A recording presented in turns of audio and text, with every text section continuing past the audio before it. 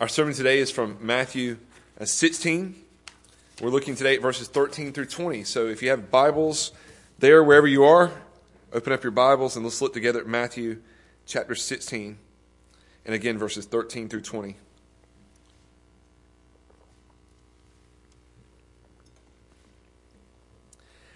Now, when Jesus came into the district of Caesarea Philippi, he asked his disciples, "Who do people say that the Son of Man is?" And they said, "Some say John the Baptist, others say Elijah, and others Jeremiah or one of the prophets." He said to them, "But who do you say that I am?" Simon Peter replied, "You are the Christ, the Son of the living God." And Jesus answered him, "Blessed are you, Simon Bar-Jonah, for flesh and blood has not revealed this to you, but my Father who is in heaven. And I tell you, you are Peter, and on this rock I will build my church, and the gates of hell shall not prevail against it. I will give you the keys of the kingdom of heaven, and whatever you bind on earth shall be bound in heaven, and whatever you loose on earth shall be loosed in heaven." Then he strictly charged the disciples to tell no one that he was the Christ. Well, that's our text today. Just want to remind you of what we've seen so far as we've been going through this section of Matthew. We kind of talked about there being a transition after Matthew 13 with the parables of the kingdom. That Matthew 13 through 16, we see a movement of greater rejection of Jesus by the crowds. But we also see that the disciples are coming to a greater knowledge of who Jesus is. And so Peter's confession in this section really forms the highlight of the disciples' growing knowledge. His confession shows just how far they've come in terms of their faith and understanding who Jesus is. That's not to say that they're not going to falter some as the day draws closer to his death. In fact, the next section deals with Jesus predicting or foretelling his own death and resurrection. And they're going to struggle with these things, but we hit this high point of Peter's confession that Jesus is the Messiah and the Christ. Now, as we read through this, you may realize that there's been great debates and arguments over much that's in this passage. But I think the most important parts are crystal clear for us. They are easy for us to understand. And I would really say the most important part is Peter's confession. Now, part of the problem with there being debates raging about this kind of thing is that I feel like my sermon, most of our time, is going to end up being spent on us working through these various views and what is the proper view of understanding this chapter or this section of Matthew 16. But what I want us to really focus on, what I don't want you to miss, is that the most important thing is Peter's confession. And it's really clear what he's saying about Jesus and how far they've come, and I think that's the most important part. So I want to start by looking at Peter's confession, and then I'm going to look at two of the controversial parts of this passage, and then make some final application. So first, let's look at Peter's confession. Now, we see what Peter says, or the disciples are saying. Jesus asks, who do they say the Son of Man is? They say, some say John the Baptist, others say Elijah, and others Jeremiah or one of the prophets. Now, you may remember, just back in chapter 14, verses 1 through 12, that Herod, in particular, was one who thought that Jesus was John the Baptist resurrected from the dead. Jesus' miracles were powerful. You can understand why someone might think he's a prophet, or even to try to explain how can a man do the kind of works he does. Well, he has to be somehow supernatural. Maybe he's raised from the dead. But Herod feared that John the Baptist had been resurrected and was basically out to get him. He was worried about John the Baptist. But no doubt there are probably others who were saying this as well. Rumors spreading that this is John the Baptist raised from the dead. So they mentioned that. They mentioned Elijah. You may be familiar. Malachi chapter 4, verses 5 through 6 predicted that Elijah would return. And now we see Jesus actually explaining in the Gospels that was actually fulfilled in John the Baptist. It wasn't literally Elijah coming back, but that one would rise in the spirit of Elijah who would precede the coming of the Messiah. And that's exactly what we see in John the Baptist. But you can understand as well that people were looking for a great prophet to come. There's been 400 years of silence, and they've been longing for someone to speak to them. And now here comes Jesus on the scene, that some people might draw the connection, well, this must be the Elijah that was prophesied in Malachi 4, 5 through 6. Others say Jeremiah. He's the only one that's specifically mentioned other than Elijah. But Jeremiah in the book of, it's either 1st or 2nd Maccabees, which is not a book of the Bible, but was a book written by people recording the history, kind of in that 400 years of silence. But in the book of Maccabees, it mentions the idea of Jeremiah returning in some form. And again, not the word of God, but nonetheless, some would have been familiar with that. And maybe they think this is Jeremiah. But either way, there are a lot of people who think this is some prophet that's come to them. And this is what the crowd is saying about them. And so they recount that.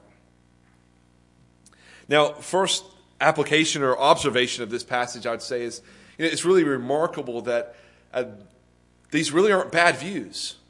These are really quite high views of Jesus. People look at him and they're assuming either he's John the Baptist, raised from the dead. I mean, that's pretty powerful.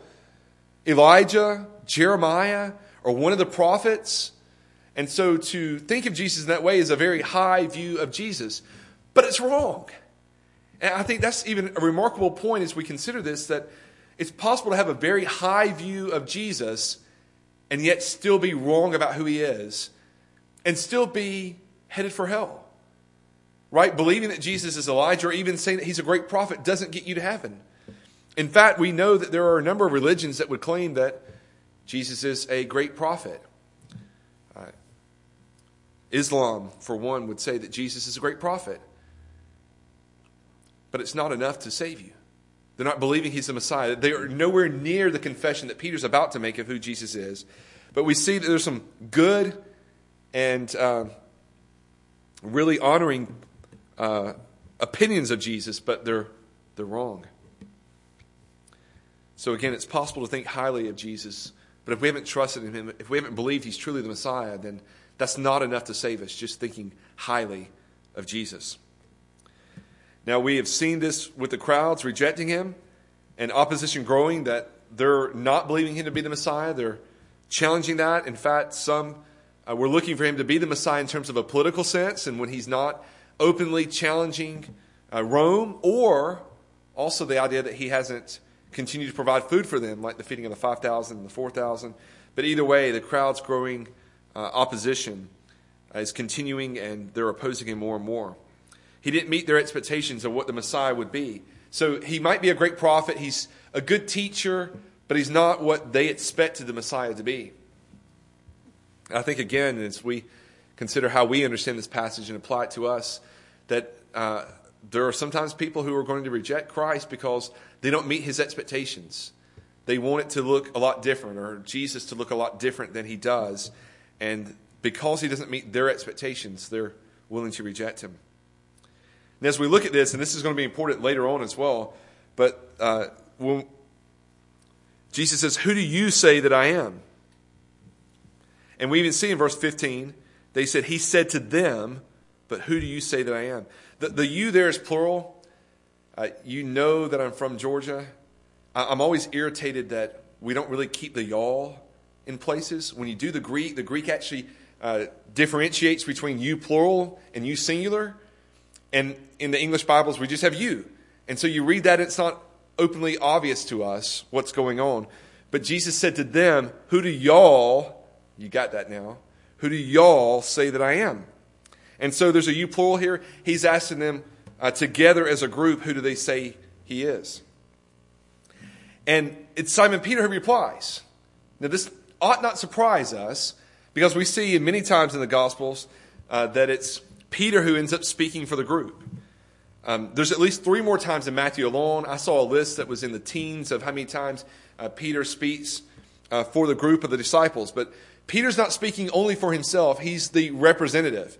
There's probably been lots of discussion over days, months, maybe even years that they've been talking about, who is this Jesus? And so Peter's speaking. He knows what they believe and what they've come to understand.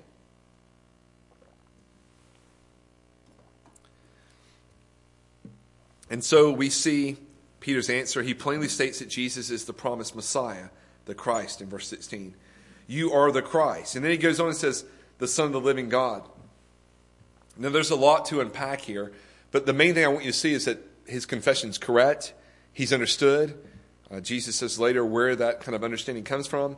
But to be the Messiah, to be the Christ, is to be the promised one. All the way from Genesis 3:15, in the curse on the serpent, all the way through all of the Old Testament, all the covenants looking forward to the fulfillment in the person of the Davidic king or the offspring of Abraham who would end up being a blessing to all the earth. I mean, even as we look through each one of these promises, all along it's looking for the Messiah. And to some extent, all the Jews were understanding that there's a coming Messiah that's going to do something powerful. So what he's professing is, you're that Messiah. You're the one that's been promised in all the Old Testament. And so that really in itself is a powerful confession. But he goes on and he identifies Jesus really as being divine. He calls him the Son of the living God. Now, the Son of the living God, we can think of, there are times in which all of Israel is referred to as sons of God. They're God's children in a sense. And is that what Peter's saying? Is Peter just saying, well, you're a child of God? Well, no. Greek actually distinguishes this pretty well, even as we have it here in English. But in this short phrase, 4 times we have the definite article. And so there's an emphasis on the idea that you are the Son of God, the one Son of God.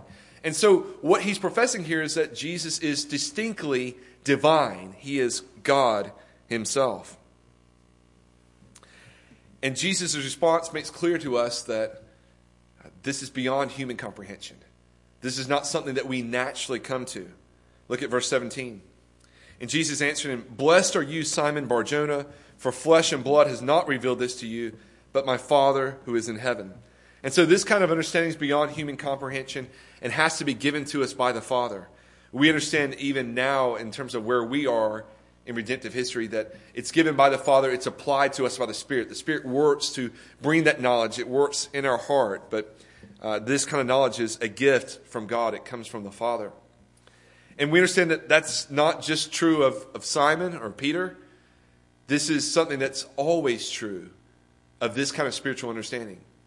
This kind of understanding that Jesus is the Christ, the Messiah, that he's God, the kind of belief that would result in trust and faith in Jesus Christ is always a gift of God.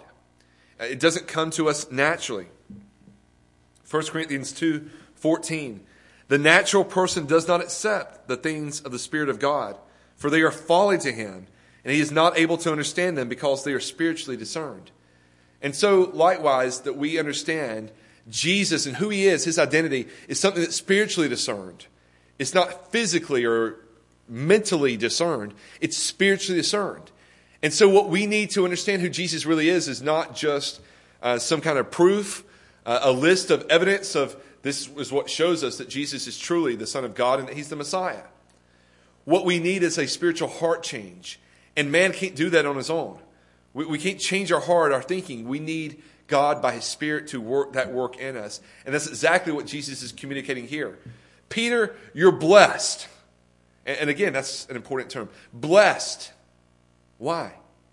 Because you received a gift that many have longed for. And obviously, most in Israel have not gotten. Because they're still wondering if he's Elijah or John the Baptist or Jeremiah or some other prophet. But you understand rightly who Jesus is.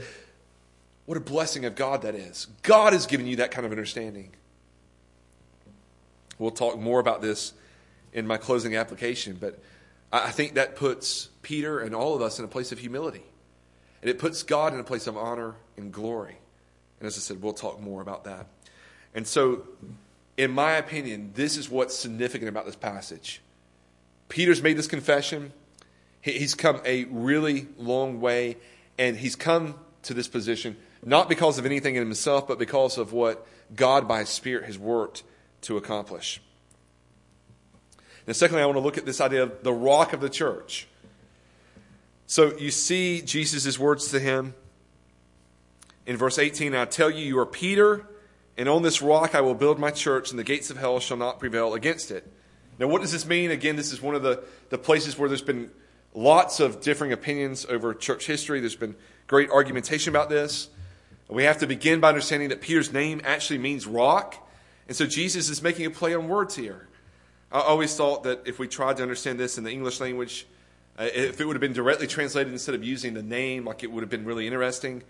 And I tell you, you are the rock, and on this rock, I mean, you see, the play on words is really obvious. We miss it because maybe we're not aware of Peter's name and what it means. But so Peter is Petros, which is the masculine gender of basically rock. I've seen differing. Petros can sometimes mean stone, and Petra, which is what Jesus then used, you are the rock upon which I build the church, may mean rock or even a cliff. Or there are varying meanings of this, but I don't want to overemphasize this as though the varying meanings are some major purpose in those meanings. More than likely for Jesus to use the term rock as it refers to Peter, with Peter being a male, he would have used the masculine. The generic term, he would have used the feminine. So I don't know if there's a great distinction here, but he is actually using slightly different variations, Petros and Petros, as he says, that you are the rock, and upon this rock I'll build my church. And so what I want you to see is there's a play on words here, and Jesus is meaning that on purpose. Maybe somewhat of humor, but you may remember that Jesus is the one that actually gave Simon that name, that he would be called the rock, and now he's using this as a play on words. A lot has been made on the idea of Peter being the rock. I just want to say that there's also another play of words on Peter's name. And it actually comes in the next part, and we're going to look at that, Lord willing, next week. But the following verses, Jesus actually tells Peter that he's a stumbling block. And again, it's that same kind of play on words. You're the rock upon which I'm going to build the church, but then Peter says something else. He says, you're a stumbling block. Now, interestingly enough, there are no religions that I know of that have been formed around the idea of Peter being the stumbling block of the church. But we know that Roman Catholic theology has been greatly impacted by the idea of Peter being the rock of the church. But we see this movement in Jesus' teaching. Instead of a foundation rock, he's later calling him a stumbling block. And so he's using this play on words in Peter's name, I think, to help Peter and the disciples to understand some things, to realize what's going on. Now, I've already mentioned this a little bit, but you know that I imagine most of you know, we're in a Catholic town, but the Roman Catholic view is that Jesus made Peter and his successors head of the church. That's the implied meaning of what Jesus is saying is, you're the rock, and upon this rock I'll build my church. What he really meant was Peter himself was the head of the church, and everyone who follows directly in a line after Peter takes on that headship of the church. And we know that term that they use for that would be the Pope. Now, interestingly enough, how the successors determined is by cardinals getting together and voting on who they think this guy is. But I imagine a lot of you guys who are listening probably grew up being taught this and are familiar with this view. Now, as we look at this text, I think it's important that we note that this text, nor any other, says anything about Peter or his successors' infallibility or their exclusive authority. And so the whole premise of this is the idea that they have this infallible and exclusive authority over the church. Now, I know that infallibility only applies when they speak on certain matters, but nonetheless, when they speak on certain matters in relation to the church, matters of doctrine, then they're infallible. They think they cannot be wrong. In addition, they have an exclusive authority, a universal authority over the church, and there's really none of that in this passage. And so this whole doctrine has been developed far beyond anything that God's Word, I think, clearly states to us. Peter's the foundation. Let me say this first. There's probably a few ways that we can understand this. Honestly, I've seen multiple ways of trying to understand what's going on here. I'm going to give you a few. I think they're helpful for us to consider. None of the views that I'm going to present would be in agreement with the Roman Catholic view. I think it's very clear that the Roman Catholics have gone too far in saying that Peter himself is the foundation, exclusively the one person of Peter, and then those who follow directly in this line, that there's no such headship or hierarchy in the church that's been developed, nor that would continue perpetually for generations in the future.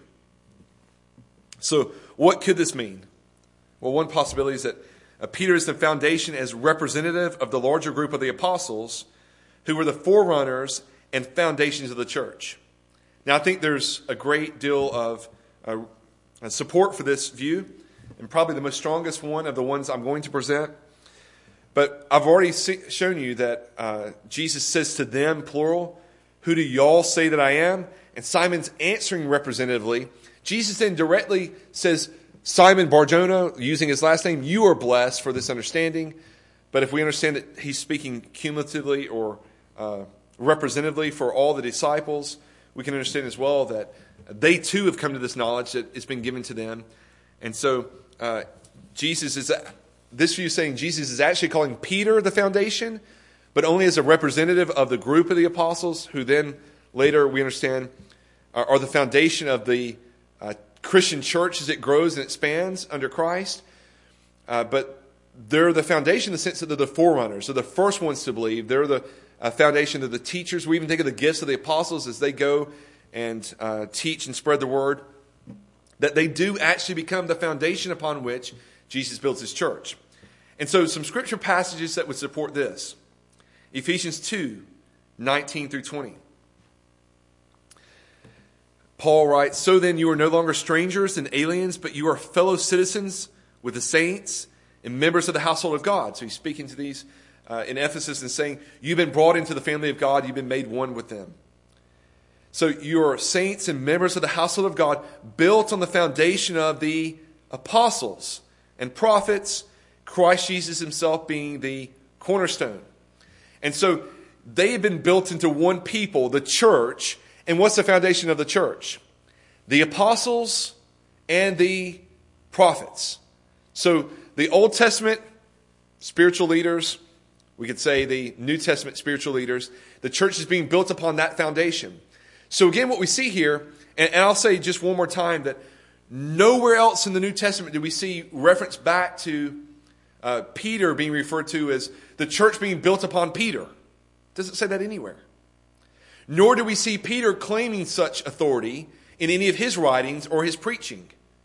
But what we do see is Paul referencing that the church has been built upon the prophets and the apostles. And so, again, with this view, what we'd be saying is Peter is the rock upon which the church is built, in the sense of he is one of the apostles and he's in the line of the prophets. And cumulatively, there's this foundation of, we could think of the prophets as those who wrote the Old Testament, the apostles as those who gave us the New Testament.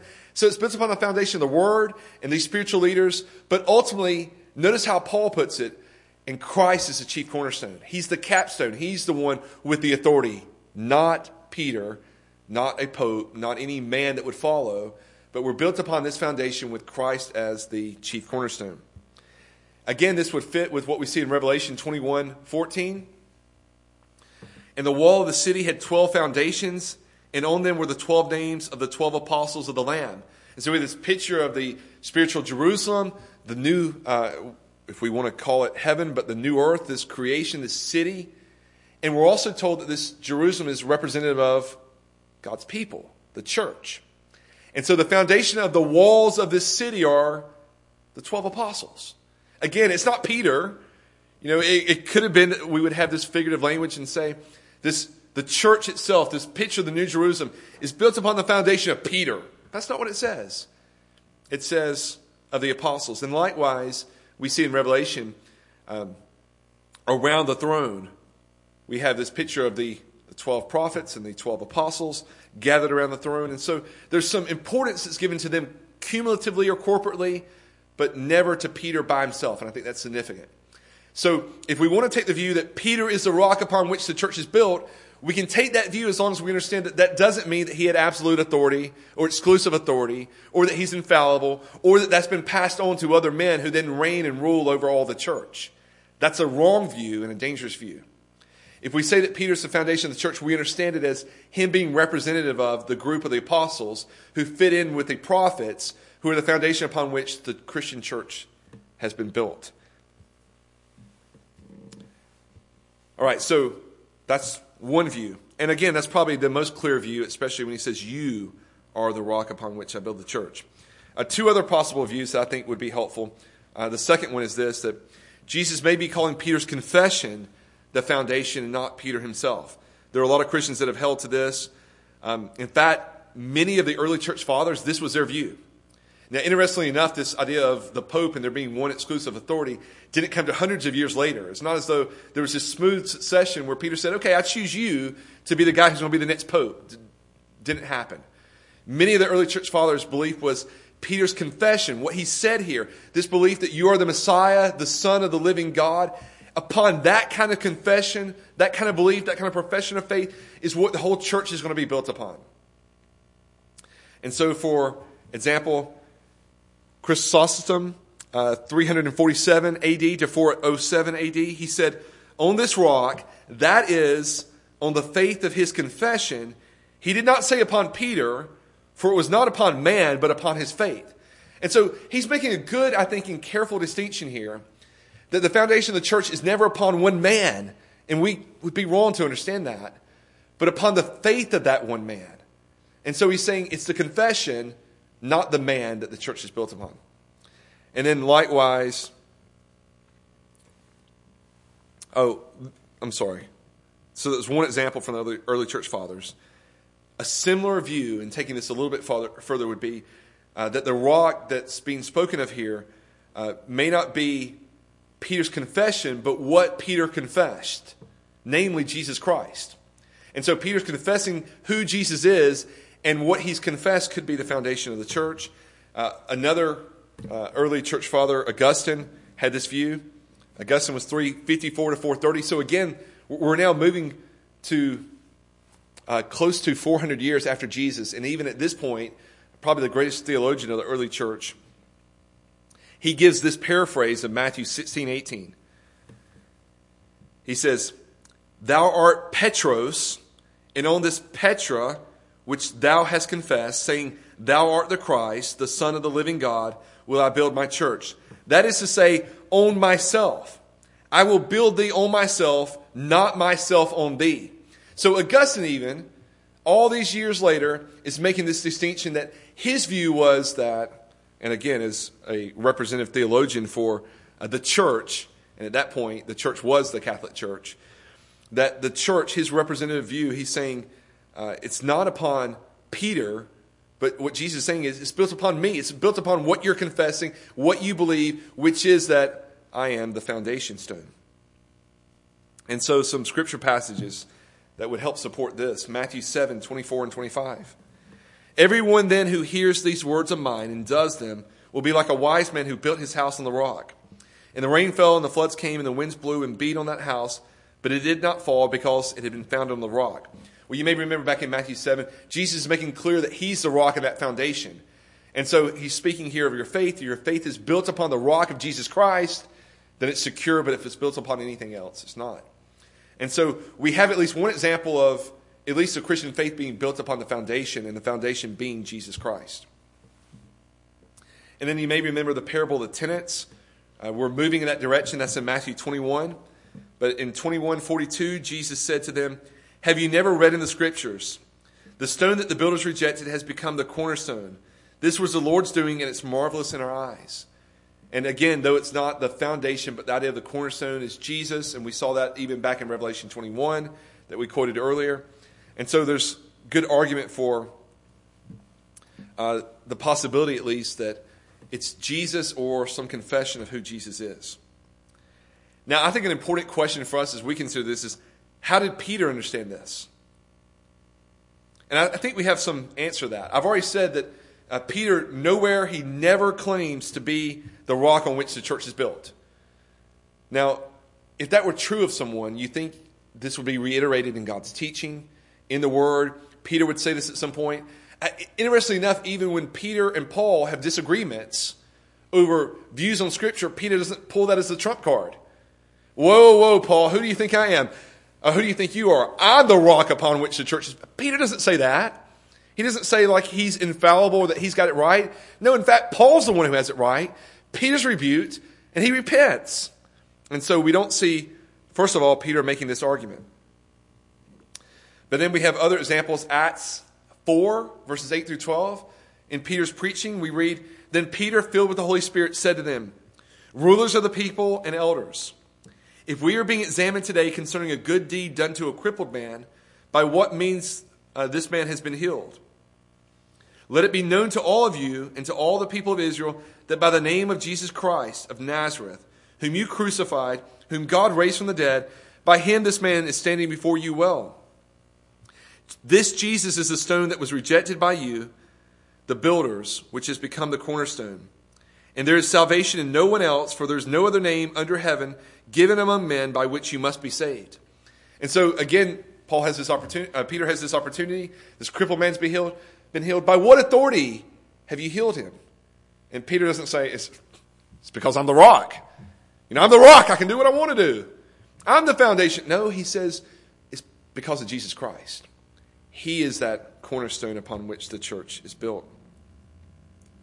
Later, 1 Peter 2, 4 through 7, Peter writes, as you come to him, Jesus, a living stone rejected by men, but built in the sight of God, chosen and precious.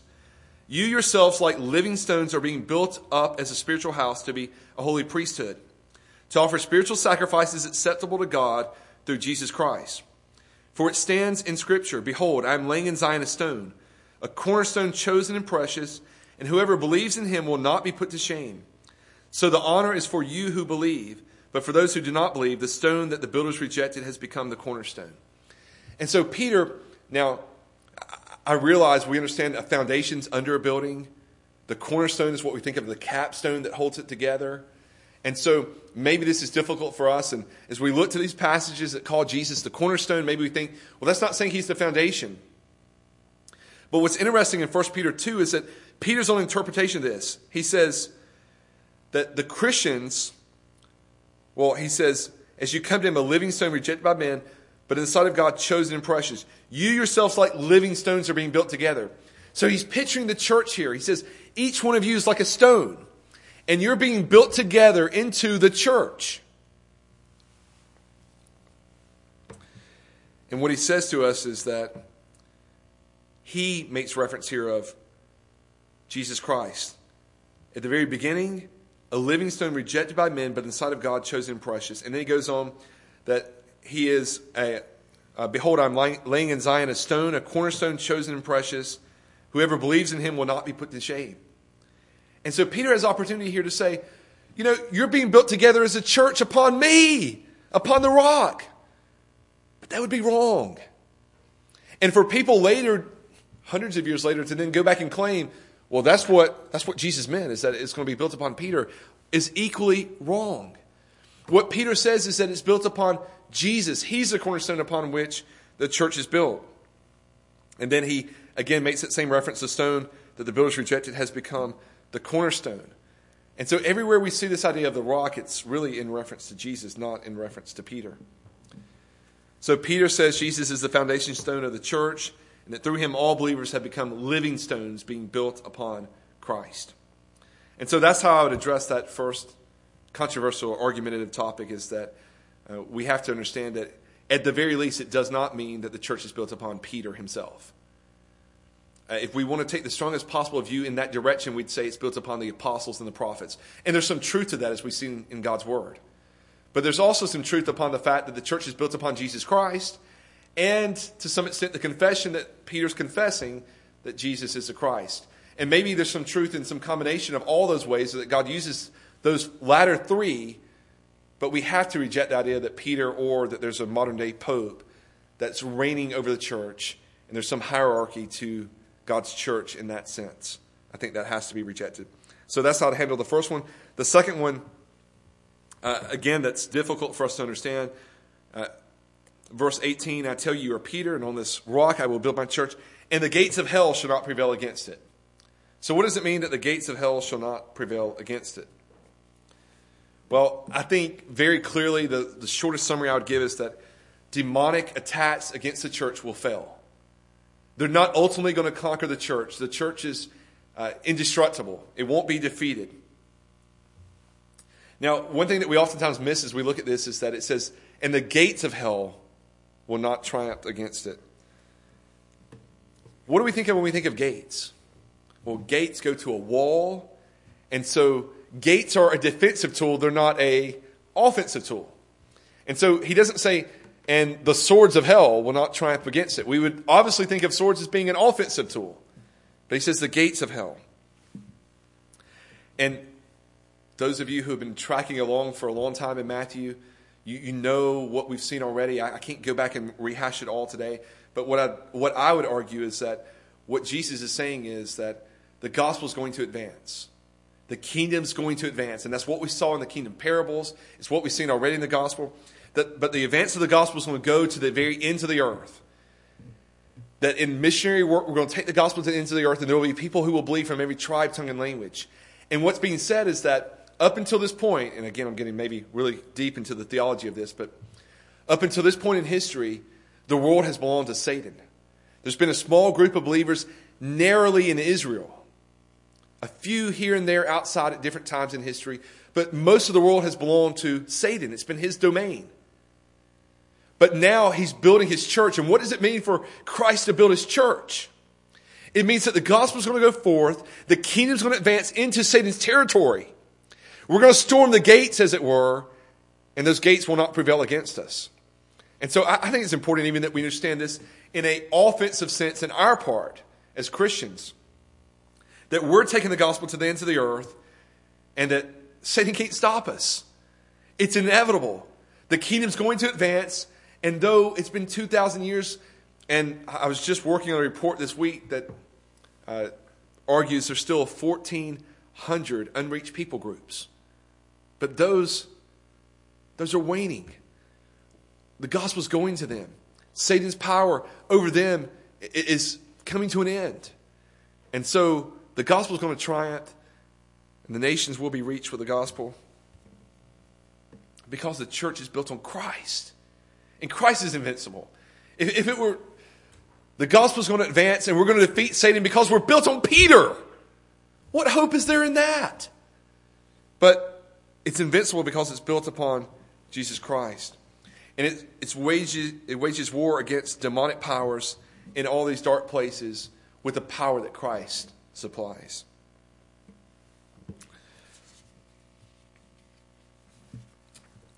So really it's Christ who's the rock that I would argue even protects Peter against demonic forces. Think later on. Luke 22, this is verses 31 through 32. These are Jesus' words to Peter. Simon, Simon, behold, Satan demanded to have you, that he might sift you like wheat. But I have prayed for you, that your faith may not fail.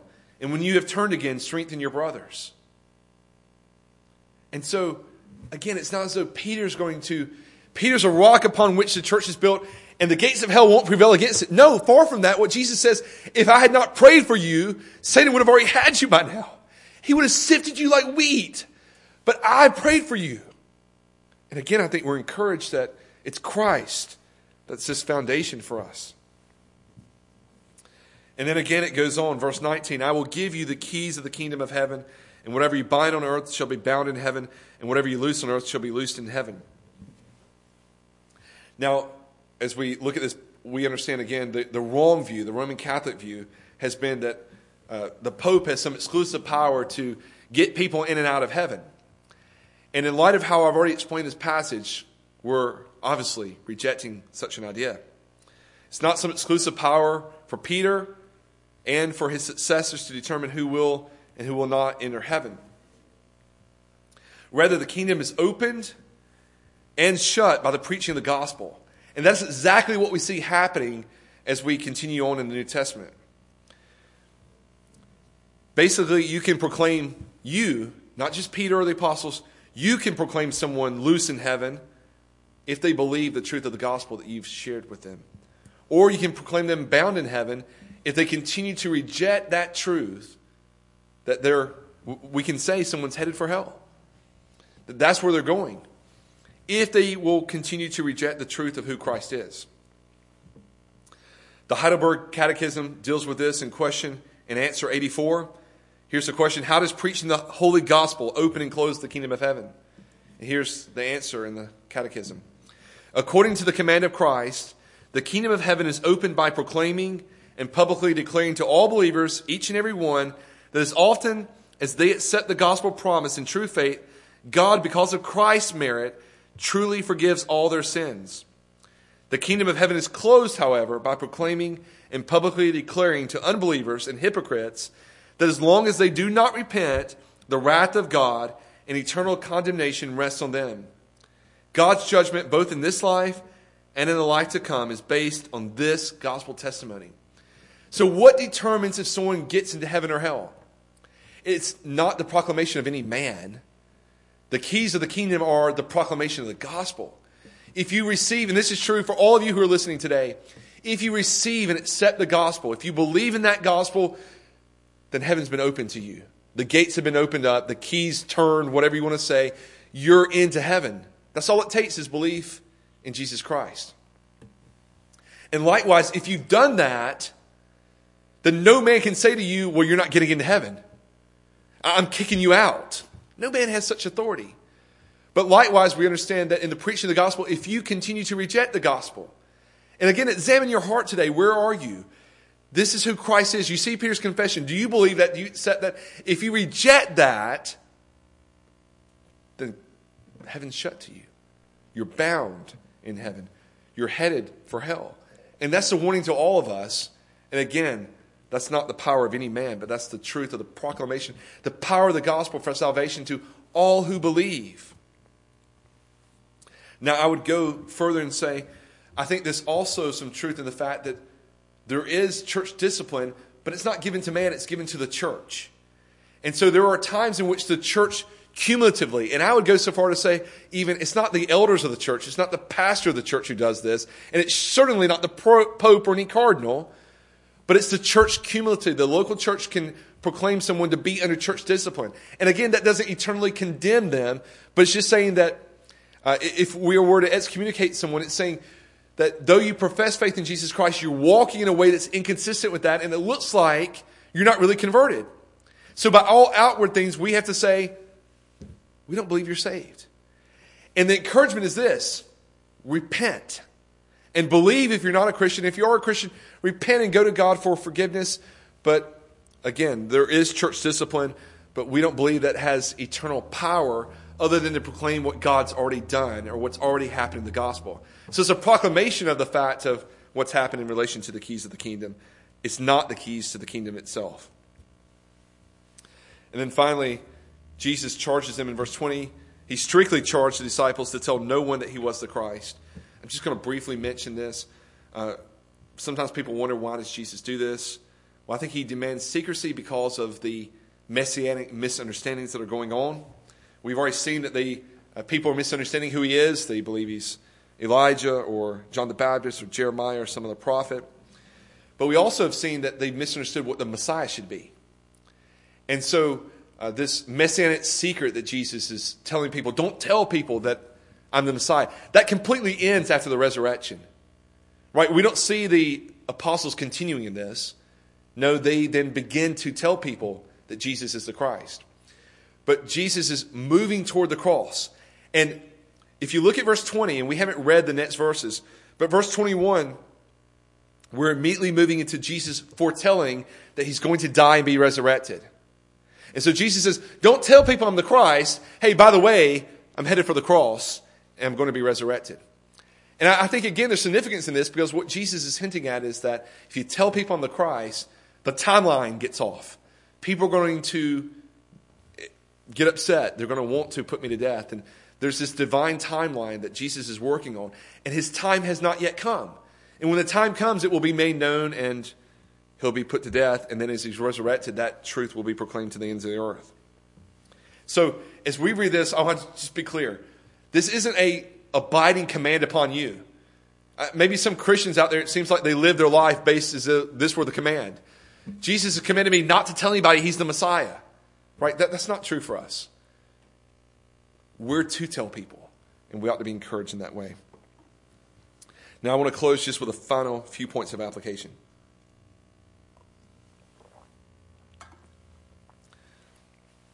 I've said already that I think the most important part of this passage, and again I apologize because I spent more time on what I think are the least important parts of the passage, but the most important part is Peter's confession. And Jesus' question to him, but who do you say that I am? And so I think for application, what we have to consider is, how do we answer that question? If we understand that Jesus is asking the apostles, that question is also true for us and for probably all people who have ever lived. Who do you say that Jesus is? And just take a moment to think about that. How would you answer that question? I think what Peter answers for the apostles is true for us today. That all around us there are people with all kinds of answers on who Jesus is. If I were to ask you, who do people say that Jesus is? You could come up with all kinds of things. Because in our day and age, there's a lot of different explanations of who Jesus is. But ultimately, that doesn't matter. What matters for you and for eternity is, who do you say that Jesus is? And I think the truth is that we have to come to the same understanding as Peter. We have to understand that Jesus is the Christ. He's the Messiah. He's the one that's been promised throughout all the Old Testament. And he's the fulfillment of all those Old Testament promises. But also that he is the Son of God, that he is divine, that he is God incarnate.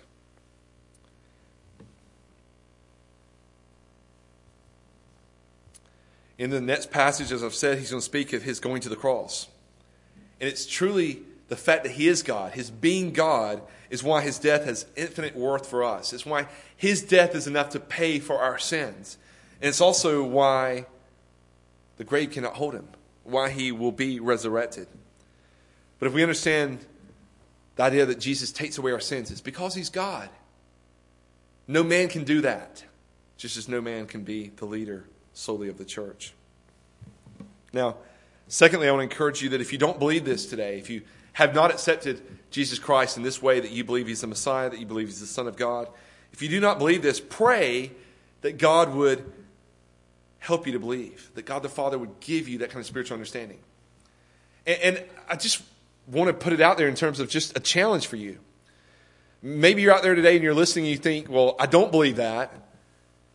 And if it's not true, let's just hypothetically say for a moment, let's say it's all a lie. What harm will it do you today to pray, asking God the Father to open your eyes? But what if what I've explained to you today is true? And what we see, based on Jesus' response to Peter, is this, that none of us will believe that Jesus is the Christ unless God opens our eyes, unless he changes our heart. Then what we need right now is not greater evidence or proof. What we need is a change in the heart. And the only way that's going to happen is by God doing it. And so I want to encourage you, pray. Just ask God, will you change my heart today? I haven't trusted in Jesus yet, but I'm asking you, change my heart. Pray earnestly, asking that, and see if God won't make that change, if he won't work in you, if he won't give you that understanding. And if you come to that understanding, be encouraged. The benediction on Peter is true for you as well. He says, Simon Bar-Jonah, blessed are you. And I think that's a benediction for all of us. If we truly believed, blessed are we to have believed in Jesus Christ. Matthew 13:16, he says, but blessed are your eyes, for they see, and your ears, for they hear. Spiritual understanding. Jesus was explaining the kingdom parables there, and the crowds kept getting it wrong, and he's saying to the disciples, but blessed are you because your eyes see and your ears hear. And what he's saying is there's spiritual discernment that you have that was given to you by God the Father, and that's a blessing. Maybe we use blessed a lot these days, but what's really meant by blessed is that you've been given a gift that you don't deserve. And so if you understand that today, understand that it's a blessing. And we must never forget that faith and belief and understanding of God's word is a blessing given from God. How is it a blessing, you might ask? Well, John 17:3 gives us an answer. This is eternal life, that they know you, the only true God, and Jesus Christ whom you've sent.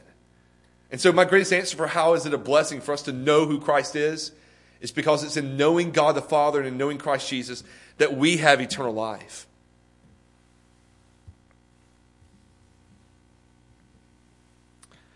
But I think we also have to be encouraged and to know that to know Jesus Christ is a blessing in all of life. There's nothing that we're going to face in which knowing Jesus Christ doesn't turn out to be a blessing for us. Even if it's suffering for the name of Christ, yet we're blessed in knowing Jesus Christ. In facing hardship and suffering, whatever we face in life, if we face it with Jesus Christ, we're blessed. And so we're encouraged with Peter that it's a blessing to know and trust in Jesus Christ. Thirdly and finally, I want to say that regardless of how you understand the foundation upon which Jesus will build his church, I think one important point that we have to take from this is that Jesus will build his church. Even if we don't agree on what the foundation may be, whether it be the apostles or whether it be the confession of who Christ is, or whether it be Christ himself, whatever the foundation is, Jesus is building his church. And that's what we're living in today.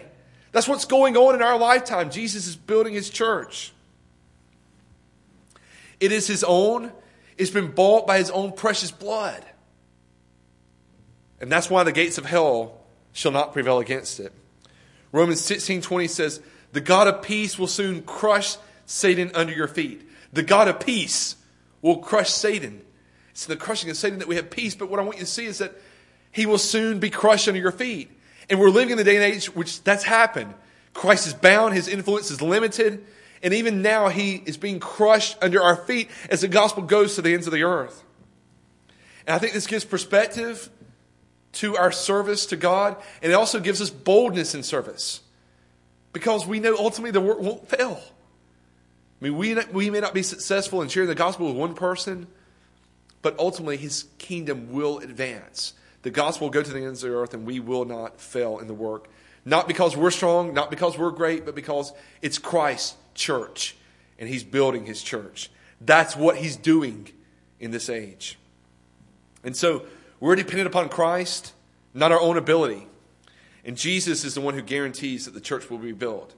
And so I want to encourage you to have boldness in the proclamation of the gospel, and that we ought to, as a church, have boldness in missions and sending people to the ends of the earth. Because we've been encouraged, we've been told, we've been guaranteed that the gospel will advance and that Christ will build his church. Let's pray together. Dear Heavenly Father, we thank you that you are building your church. And Lord, we pray that you give us understanding as we've acknowledged there are a number of difficult things to comprehend in this passage. And especially that the difficulty has been complicated by false religions that have made claims that are blatantly wrong. And Lord, we pray that you'd help us to have discernment, to know what's true and what's right. And Lord, even if we don't fully comprehend which of these things is the foundation, we pray that we would know and understand that Jesus is the Christ, the Messiah, and that he's your Son, and he's divine. And that beyond that, what we would understand is that Jesus is building his church. And Lord, we pray that you would help all of us in this room to have spiritual discernment, open our eyes, open our ears, change our heart, that we may believe in Christ. And we pray that in believing in him, that we might have boldness in taking that gospel, in working to advance the kingdom, knowing that the work will not fail, that your kingdom will advance. So Lord, we pray for the Christians to give us boldness and courage. And we pray for all who are here that you would give us spiritual understanding. We pray this all in Christ's name. Amen.